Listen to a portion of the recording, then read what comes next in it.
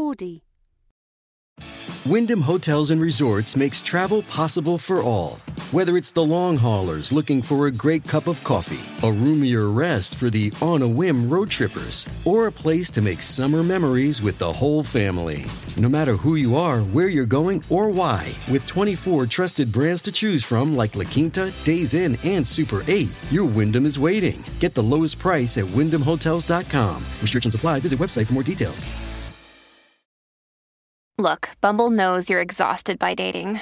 All the, must not take yourself too seriously, and 6'1" since that matters, and what do I even say other than, hey? Well, that's why they're introducing an all-new Bumble, with exciting features to make compatibility easier, starting the chat better, and dating safer. They've changed, so you don't have to. Download the new Bumble now.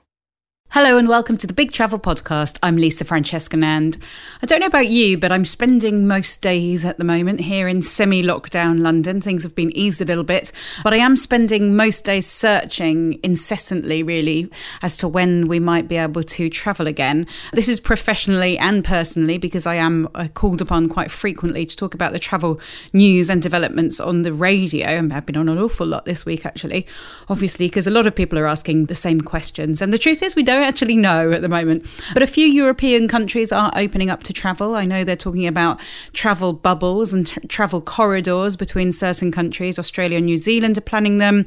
And the UK and France might have an agreement about not having a 14-day quarantine, which might be imposed on other people coming from different places.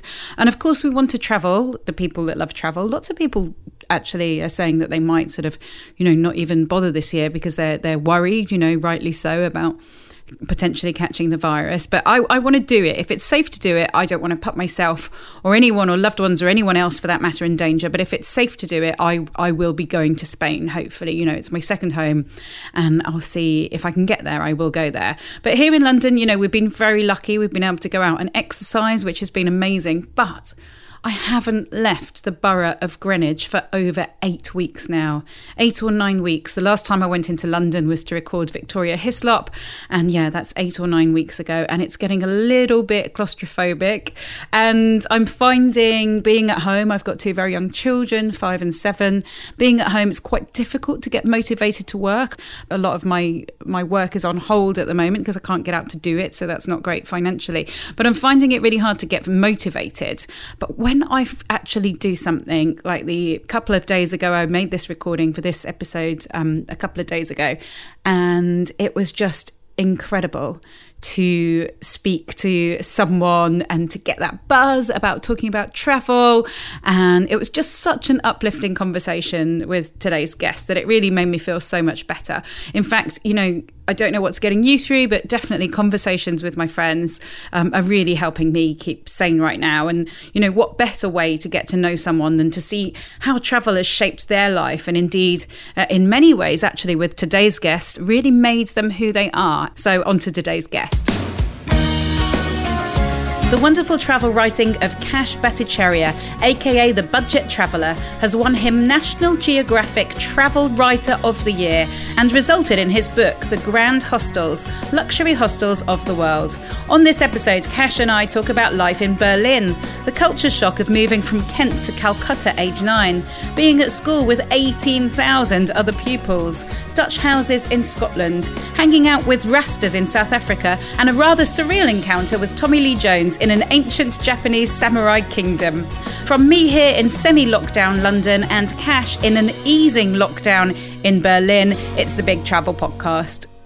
So where are you at the moment? Where are you in lockdown? I'm in Berlin at the moment. You're in Berlin? I didn't know you were in Berlin. Yeah. I met a German lady 3 years ago from Berlin. We met after ITB, the travel trade show, and I'd left Britain. I Brexited 11 years ago. You're ahead of the curve. I took off and decided to take a chance on this blog and try and do this nomadic thing for a while. So, yeah. So tell us who you are. Tell us about the blog and the nomadic thing. So my name is Kash Bhattacharya. Some people know me as the Budget Traveler. It's a blog about how to travel in style on a budget. I've been doing it now for 11 years. I was working full-time and holding down 3 jobs, working in a bookshop, working in a bar, working for a magazine, while starting the blog back in 2009 in Edinburgh. And I decided that I wanted to make this blog my full-time thing. I didn't make any money from it for the first 4 or 5 years, but I realized to make it work, I had to kind of hit the road and let go of, get out of my comfort zone. And I quit my job. I used to teach social media to charities, to elderly people in the Midlothian area outside Edinburgh. And I let go of my job. I put my notice in and I hit the road in 2012. And I haven't looked back since, you could say. You have the accent of a traveller. So before Edinburgh, where were you? Where are you actually from? Or can you say where you're from? Or are you from so many places? Yeah, I'm exactly. You've hit it. You hit the nail there. I'm one of those travellers who travels not only to travel, but it's kind of therapy for understanding who I am. I was born in England. I grew up in England till the age of 9. My father was a doctor, Indian family, and my parents took me away from my comfortable existence in England with my sister to Calcutta, where we spent most of our childhood to the age of 18. And I couldn't hack it. It was too much. As much as I love India, it's also something that was very difficult for me to adjust to a different culture. And I went back to Scotland for university in Dundee when I was 18. And I lived in Scotland for 11 years. That must have been a shock moving to India. That's the exact reverse of what so many people do. How old were you when you moved, and what was Calcutta like at that time? I was 9 years old, and I remember, sometimes travel when you're a kid can be like a game, and you start the game and you're very excited, and it's all new, it's different, and it's exciting. We're on a plane, we're going to India, we meet friends and family, and then after a few months, the reality of the situation kind of hits you, because you realize that you're not going back to England, you're not going to see your friends probably again. Yeah, it was a bit of a brutal shock, because I had to enroll in school. It's called South Point. It's the biggest, I think it used to be in the Guinness Book of World Records for the most number of pupils in the world, 18,000. Oh my goodness, 18,000 people in your school. Yeah, it's just incredible. So you're like, in my class, there was 100 students crammed into into a sardine tin. It was a huge shock for me, because I had to learn the language Bengali, which is a language spoken in Calcutta. So I had to learn the language in 6 months in order to get into school. And I was always the English kid from abroad. I always stood out, and I got bullied a lot, and it was tough for me. I really struggled those first few years. Gosh, I can really imagine. So you moved from, where were you in England before that? So I grew up in Kent, Chatham, Garden of England, Kent. I know Chatham really well. It's not far from me here in Greenwich, but I can only imagine what it's like to go from leafy Kent, and Chatham sometimes is, has an edge to it as well, even though it's a beautiful town. It definitely still has an edge. But to go from leafy Kent, like you said, the Garden of England, to a school with 18,000 people in Calcutta. I was going to say Kolkata. What are we calling it these days? It depends. Kolkata. I prefer the old pronunciation, Kolkata. That's for me. I'm old school in that sense. So, yeah, I prefer Calcutta. So what was a typical day like then? What was, I find India hard. I mean, I love India. It's just an assault on the senses in so many ways, but it's actually quite hard work as well. And every time I've been, even though I've enjoyed the experience, I've actually been quite glad to get home where everything works, silly as that sounds. But what was the most Indian experience that happened to you in that time? What is your sort of standout memory, that sort of culture shock that you must have experienced? I think, nothing prepares you for India. It's a real, as you said, assault on the senses, and the noise, the sound, the chaos, the humanity swarming around you, walking the streets, the colors, the food. Those are things that you kind of take for granted when you live every day in Calcutta, and you become insensitized to it. And then when you live here and I go back, it suddenly, I really appreciate the noise and the chaos. It's something I actually miss. And I love how everything seems to function despite all the chaos. And growing up in Calcutta was fascinating because it used to be the capital, as you know, of British India till 1911. And it has an incredible wealth of beautiful architecture that the British left behind. One of them, my favorite, is Victoria Memorial, this glowing white dome of marble.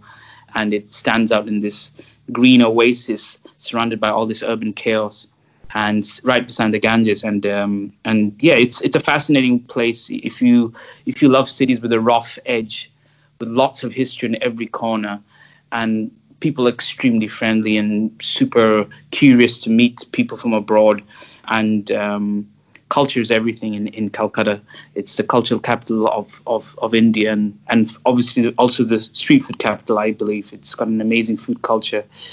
I didn't appreciate it when I was a kid. It only sometimes, the beauty of growing older is that the more you grow older, the more you realize of what you've experienced. And I guess even now, when I look back at my memories, I can appreciate what I had. And when I go back home, I always, I love to go back. But as you said, I can only go back for a few weeks before I can't handle the chaos anymore. So we just before we leave India behind, why did your parents go back? That's such a reverse move for so many people at that point. And I'm guessing you were quite middle class when you arrived, by the time you've been in England and got back, however that sort of started off. We came from a very simple family. My mum was not a working mother. She was dedicated her life to looking after us. She was an intelligent lady. She could have easily held down her own job, but she chose to look after us. And my father was a doctor. And we went from a pretty simple life in England to India. And it was a big struggle for my father and my mother. And for us, it was really, really hard. We really missed our education. Was very difficult in India. The food, the language, the culture. They went back because they wanted us to learn the culture and the language. I didn't obviously understand at the time. And we dove and put all our heart and soul into becoming part of the culture. And as much as I did learn the language, it was really difficult for me. I struggled a lot in school, and I went from being a very good student to not being a very good student. And I was, when I left at 18 to Scotland, I had no future in India. I had to start afresh in Dundee. So I thought at the time that my life had gone against me, but now I feel that prepared me for life, that tough upbringing, and for that I'm grateful. A lot of the children of immigrants, and I am one, well, half of one, because my dad is of Indian origin, but he's an Indian Fijian. So even though he's 100% Indian blood, he was brought up in Fiji, a product of the indentured labour, third generation Indian in Fiji. And when he came here to the UK, he didn't impart any knowledge of any Indian language, of culture. He was like happy to ditch it all, and just carry on with what was going on here. So as a consequence, when I was growing up, when I'm thinking about, as a 9-year-old moving to India, it would have been Fiji to me. I can only imagine almost like the horror. You're an English person. I love you love your music and your Top of the Pops and your school and your magazines and your popular culture and everything like that. I can only imagine the culture shock that would have been. So when you moved then to Dundee, how did that pan out? It was great. I went to a university called the University of Abertay, Dundee. It had a very good course in economics. And Dundee is a small university town of 150, 160,000. It has 2 universities, 2 colleges.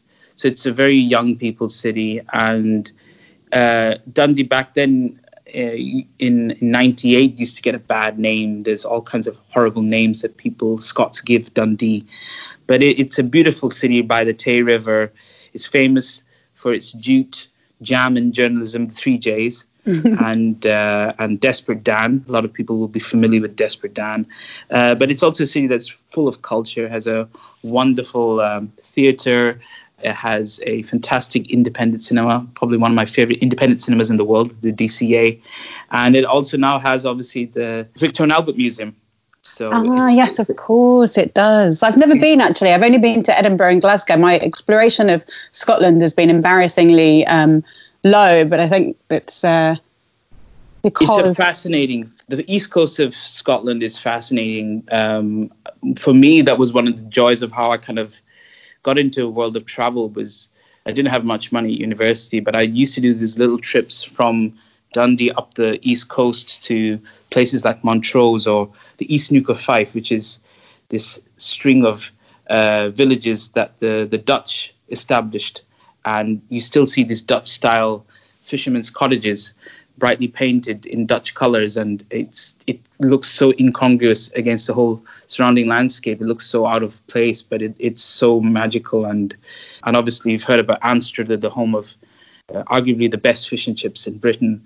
Many of your listeners might fiercely debate that, but and St Andrews is a dream of a city. It's just 40 minutes from Dundee, and it's a different world altogether. So I kind of loved exploring around Scotland, going to the Highlands. Highlands is on your doorstep from Dundee, so it's a great place to be. And it was a great. People were very kind and friendly. I found that I don't know. Sometimes I find people in Scotland a little bit more relaxed, a bit more open, and I felt more welcomed there. That's very interesting. More welcome than somewhere like Kent. Yeah, I felt like in Dundee I could be someone. That was the greatest strength and joy I took from my 4 university years in Dundee. It was a small town where I could build an identity. I could do something. I could be part of something. Dundee is not the richest city in Scotland. It's very impoverished in parts, but it's also a very entrepreneurial city that's growing, that's very educated and intelligent. And I could sense even then that Dundee was peeling back its old layers and growing this new identity with this focus on gaming, biotech.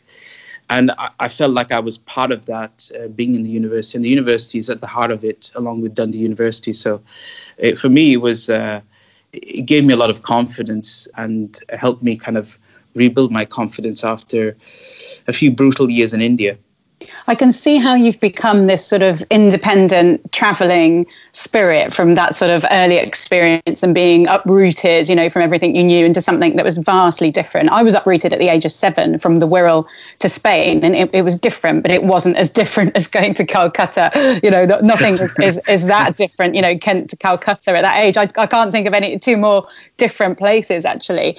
So you explained a little bit how you became gave up your work and became the budget traveller. And I do want to speak about budget travel and maybe some tips, particularly at this time, have a little chat about what's going to happen to travel in terms of cost and more, actually. But just before we do that, you must have been to so many places. I mean, what a dream job, it's just a really dream job. And you made it happen yourself. But what really stands out to you? And I tell you what else we really like on this podcast. We really like anecdotes. We like stories. So if you've got any really standout moments in different countries of people that you've met or places you've been or experience you've had, that's what I want to know.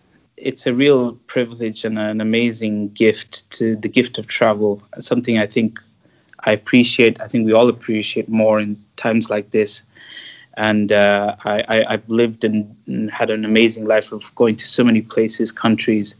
I can't tell you the number of countries I visited. I'm not a counter of countries. That's interesting. Some people count, some people don't count. Some people pretend not to count. I've had Simon Calder on and he said, I couldn't count. And then he said, 153 or something like that. That's probably not the number, but, he kind of knew, he did kind of know, but didn't want to show off. But I made him show off. But you haven't counted. I haven't counted recently. I think I might have 2 years ago had an idea. But countries I've visited, I always, when people say my favorite places in the world I've visited, it's a toss-up between Japan and South Africa. Right.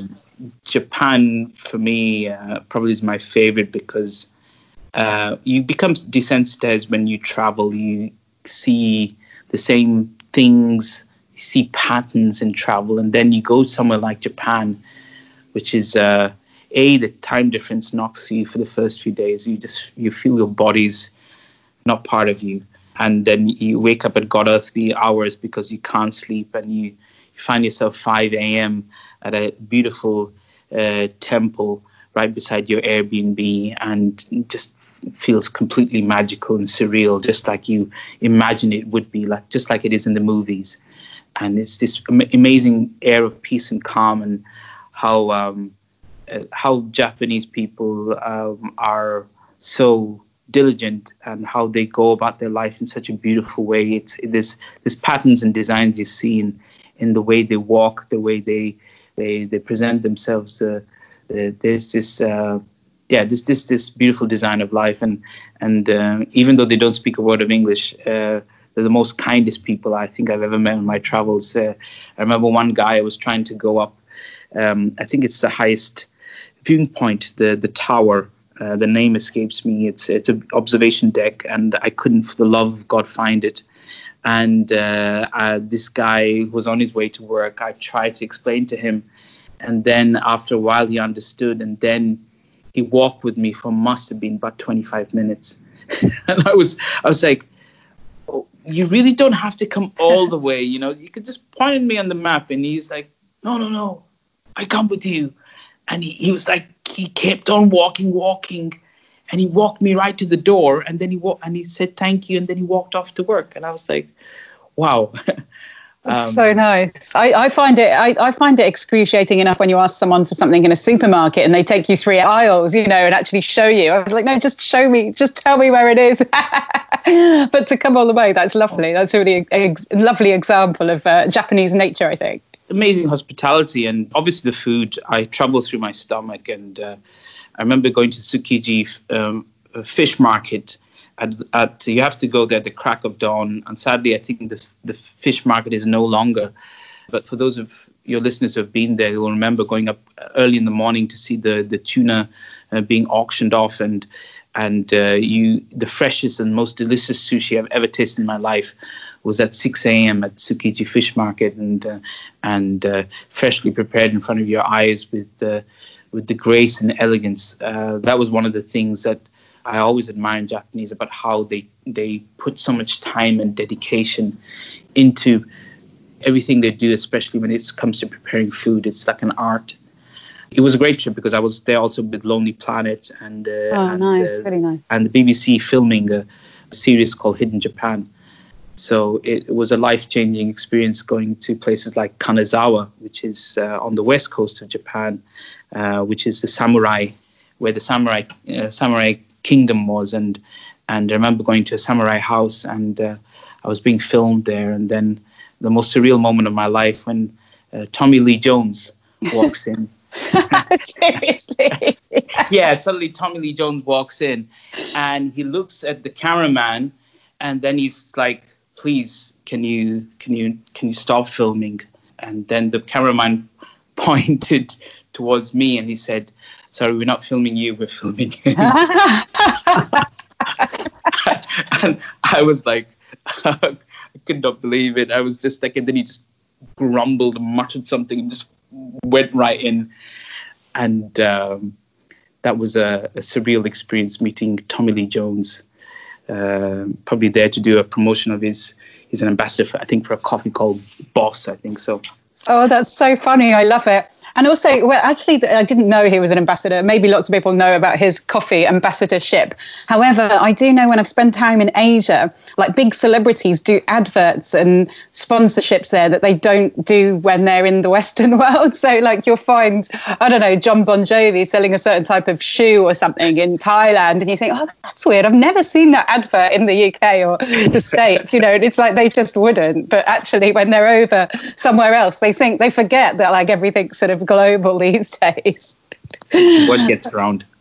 That's so funny. Where else has been another standout moment like that in a different country? Different country, standard moments. Wow. I would say South Africa. I've had the joy of visiting South Africa 3 times, and one of my stand-up memories is we did a film with a friend of mine called Simon Lewis. We did a road trip across the garden route, and we started in reverse. We started actually in Western Cape, and we made our way all the way to Cape Town. We started at a place called Sinsa, at a place called the Buccaneers. It's a backpackers hostel on the wild coast. And it kind of cascades. It's sitting on a hill, and the backpacker hostel kind of cascades in small units and private apartments. And it goes all the way down to the beach. And the beach is just it's pristine white sand beach. And you can hear this roar of water, of sea slashing against this white sand beach. And it's miles and miles of completely empty white sand beach. And it's a real beautiful place. They have their a close connection with the local Xhosa community, and they have a school, they have a foundation which helps local kids get educated, and you can go and stay at the hostel, you can volunteer and learn about the Xhosa community. And that was for me a completely amazing experience. And we started there and moved our way all the way up the coast through places like Knysna.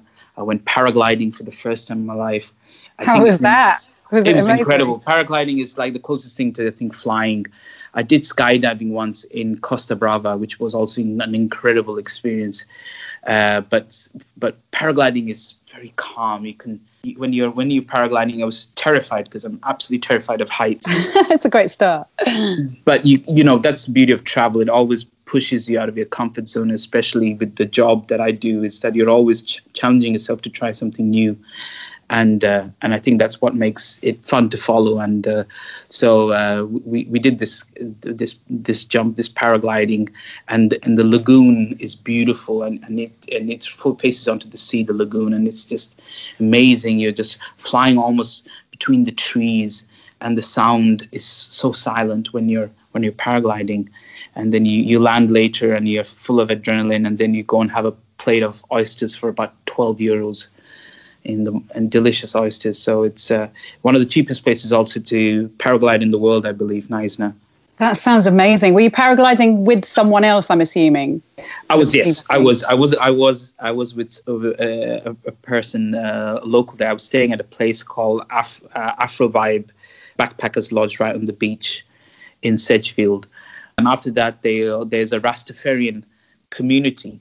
And they organized a tour to the local Rastafarian community where we learned about their culture, and they have their own unique one way of living, and very warm, welcoming people, and very musical people. There's a whole video. It's called Backpacking Along the Garden Route. If anybody is interested, you can find it on YouTube. That sounds amazing, and I really want to go. I haven't been to South Africa, which is such an oversight in my travel experience, but I've said it before on the podcast, and she'll kill me for mentioning it again, but I blame my friend Fran, who was going to get married there every year since I met her. She's like, oh, we'll be getting married in Cape Town next year.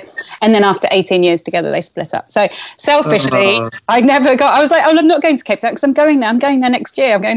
And that went on for years and years. So Fran, I'm having a go at you again. If anyone wants to marry my friend Fran, so I can go to a wedding in South Africa, then please do.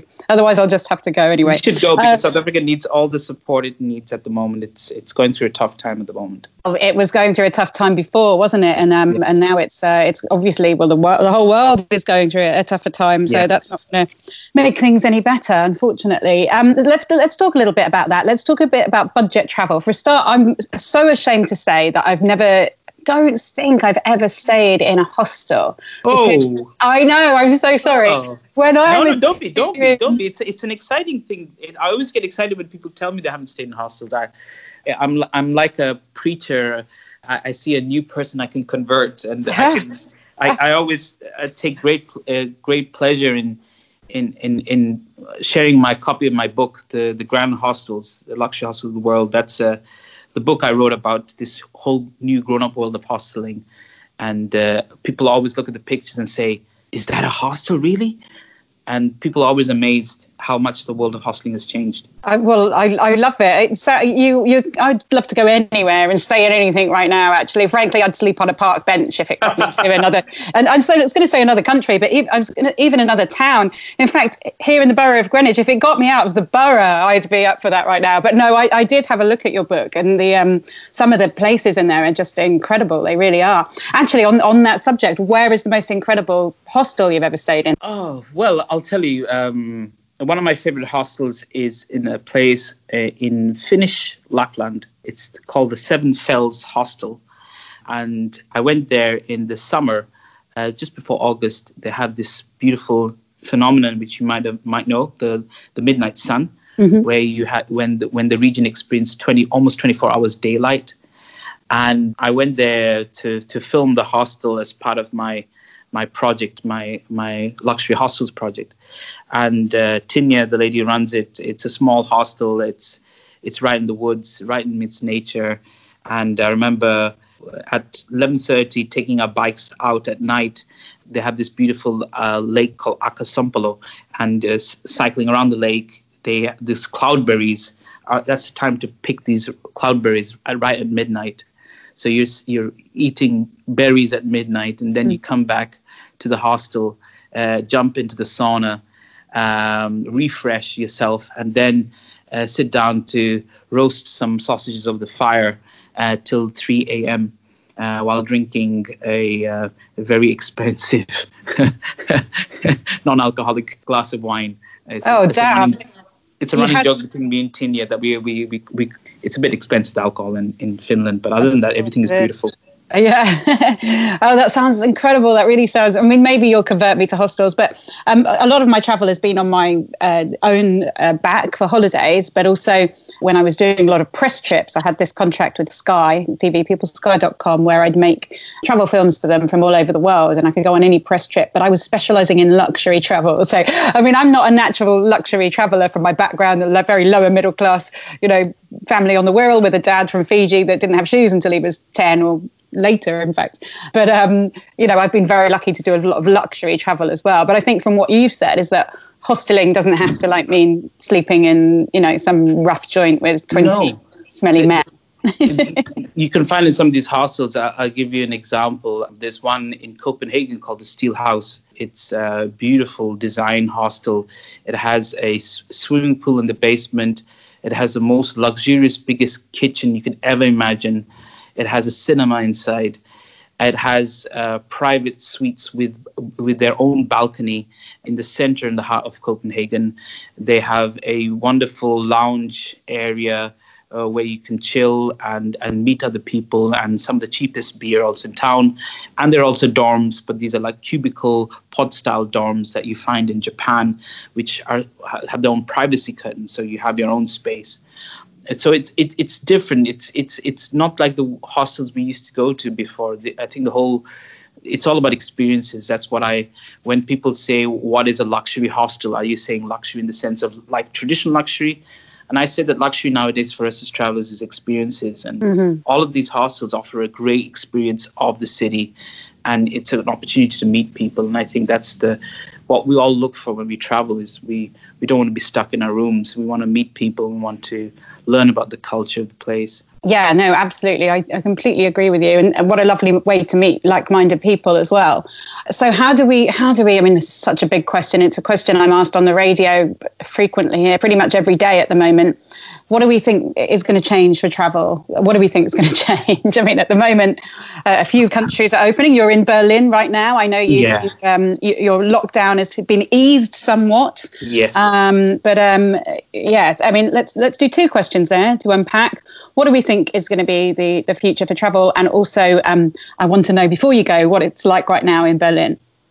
Yeah, I wish I could tell you what the future of travel will look like, but I think I'd be kidding all of you guys to say that I know what it will look like. I think for sure one thing is that it's not going to be as cheap as possible as before. I think we witnessed a golden era in aviation with flights with Ryanair and EasyJet, and I think that will be difficult.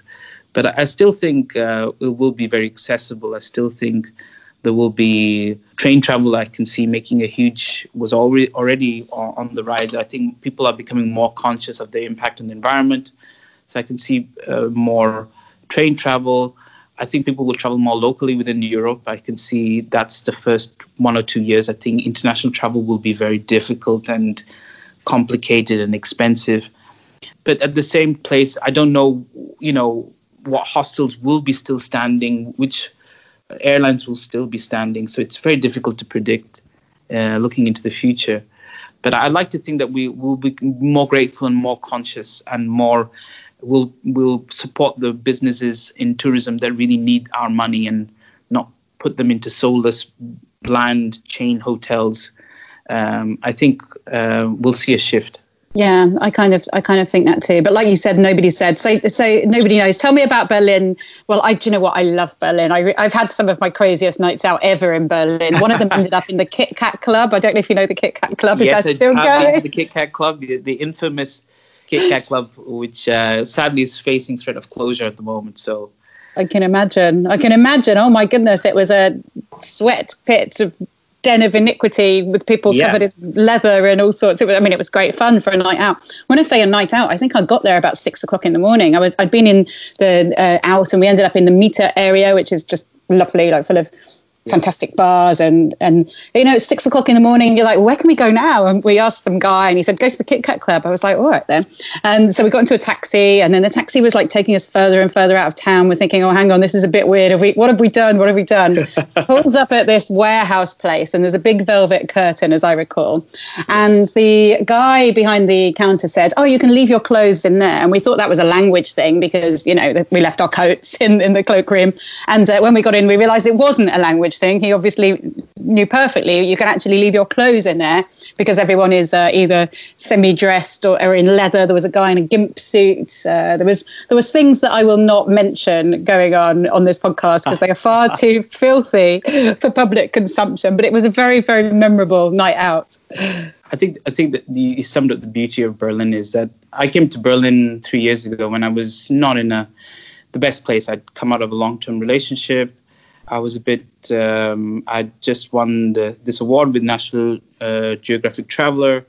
And, when you've peaked this high in your life, you then ask yourself, what's next? And I kind of had a bit of burnout. I pushed myself too hard, thinking this was my time to cash in and this was the time to really build the blog to the next level. And then I realized I completely fell out of love with travel, and I moved to Berlin and I met Sabrina, my other half, and I decided to take a time off work and just enjoy life and Berlin summer. And Berlin summer is a thing that everybody in life should experience. It's this magical time when everybody is out in Berlin, and Berlin is not an expensive city. It's very accessible, as you might remember. People don't go to bars. They go and grab a beer from a Späti, which is these corner kiosks where you can buy a beer for €1.50, and you go to a park and you sit and chill with your friends and talk about life and enjoy the sunshine. And then after that, you trundle off home, cook yourself some dinner, hang out with friends, and then you go out at 2 o'clock, 3 o'clock in the night, and you go clubbing for the whole weekend. And people are very accepting here. They're non-judgmental, and Berlin accepts people from all races and backgrounds and sexuality. And at the age of 40, that was for me a huge shock to my system as somebody who's also grew up in England and in India in a conservative family. For me, I wasn't prepared for that shock, and it just blew my mind apart. And that's what I love about Berlin, is that you're always constantly discovering new things, places. The nightlife is obviously one of the main attractions of coming here.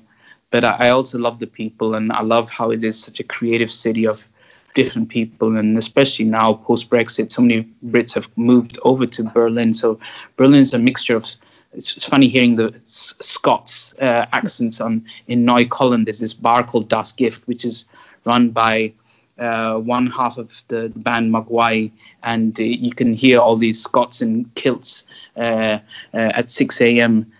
Singing Scottish songs and eating Scottish breakfast in the heart of Berlin. And then you've got a Turkish restaurant next door where everybody's eating manti and delicious food.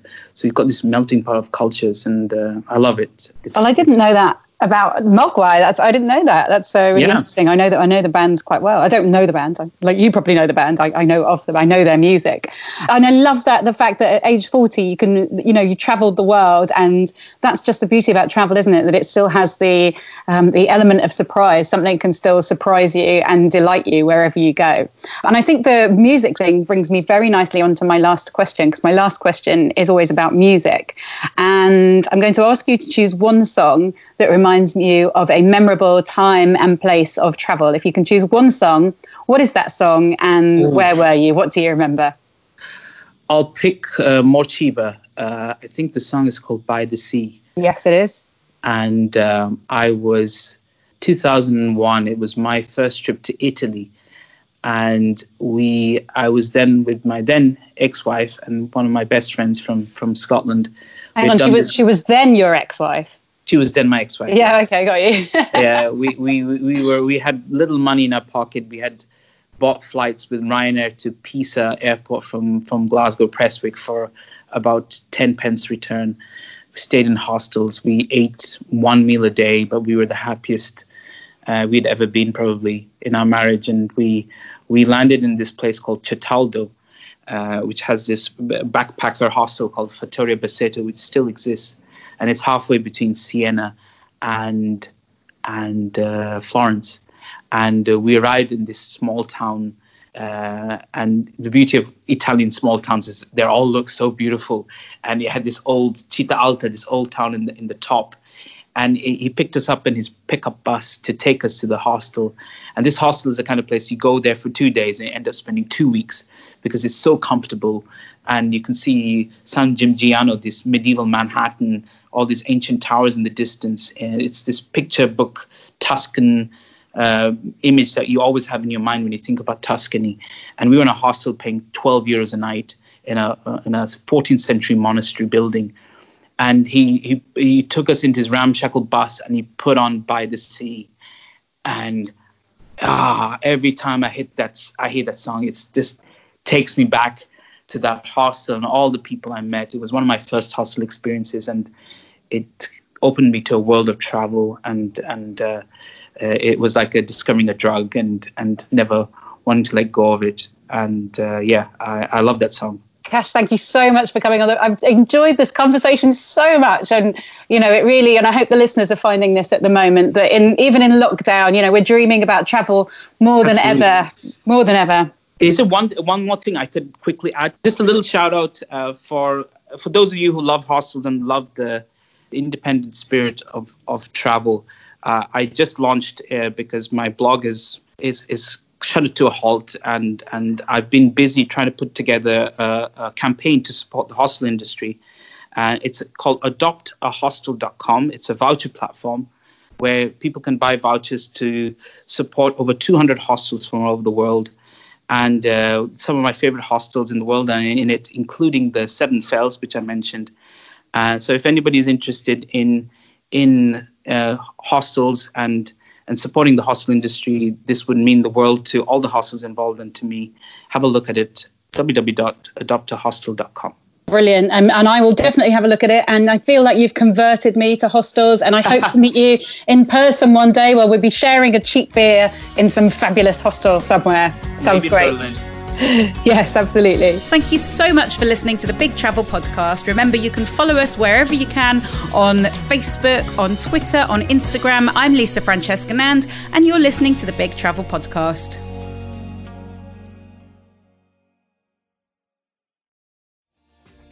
Hi, my name is Kay Adams, and to be honest, I'm not so good with the ageing process, so I enlisted my old chum, the filter-free Cara McKenzie, to advise. Could you imagine being a porn star? The room would need to be really hot for me to strip off. To be honest, she's not much help, but she is rather amusing. And along with some great guests, Joe Brand, Andy Oliver, Anton Dubeck, Ruth Langsford and Craig Revel-Horwood, darling, we are learning how to be 60. Listen wherever you get your podcasts.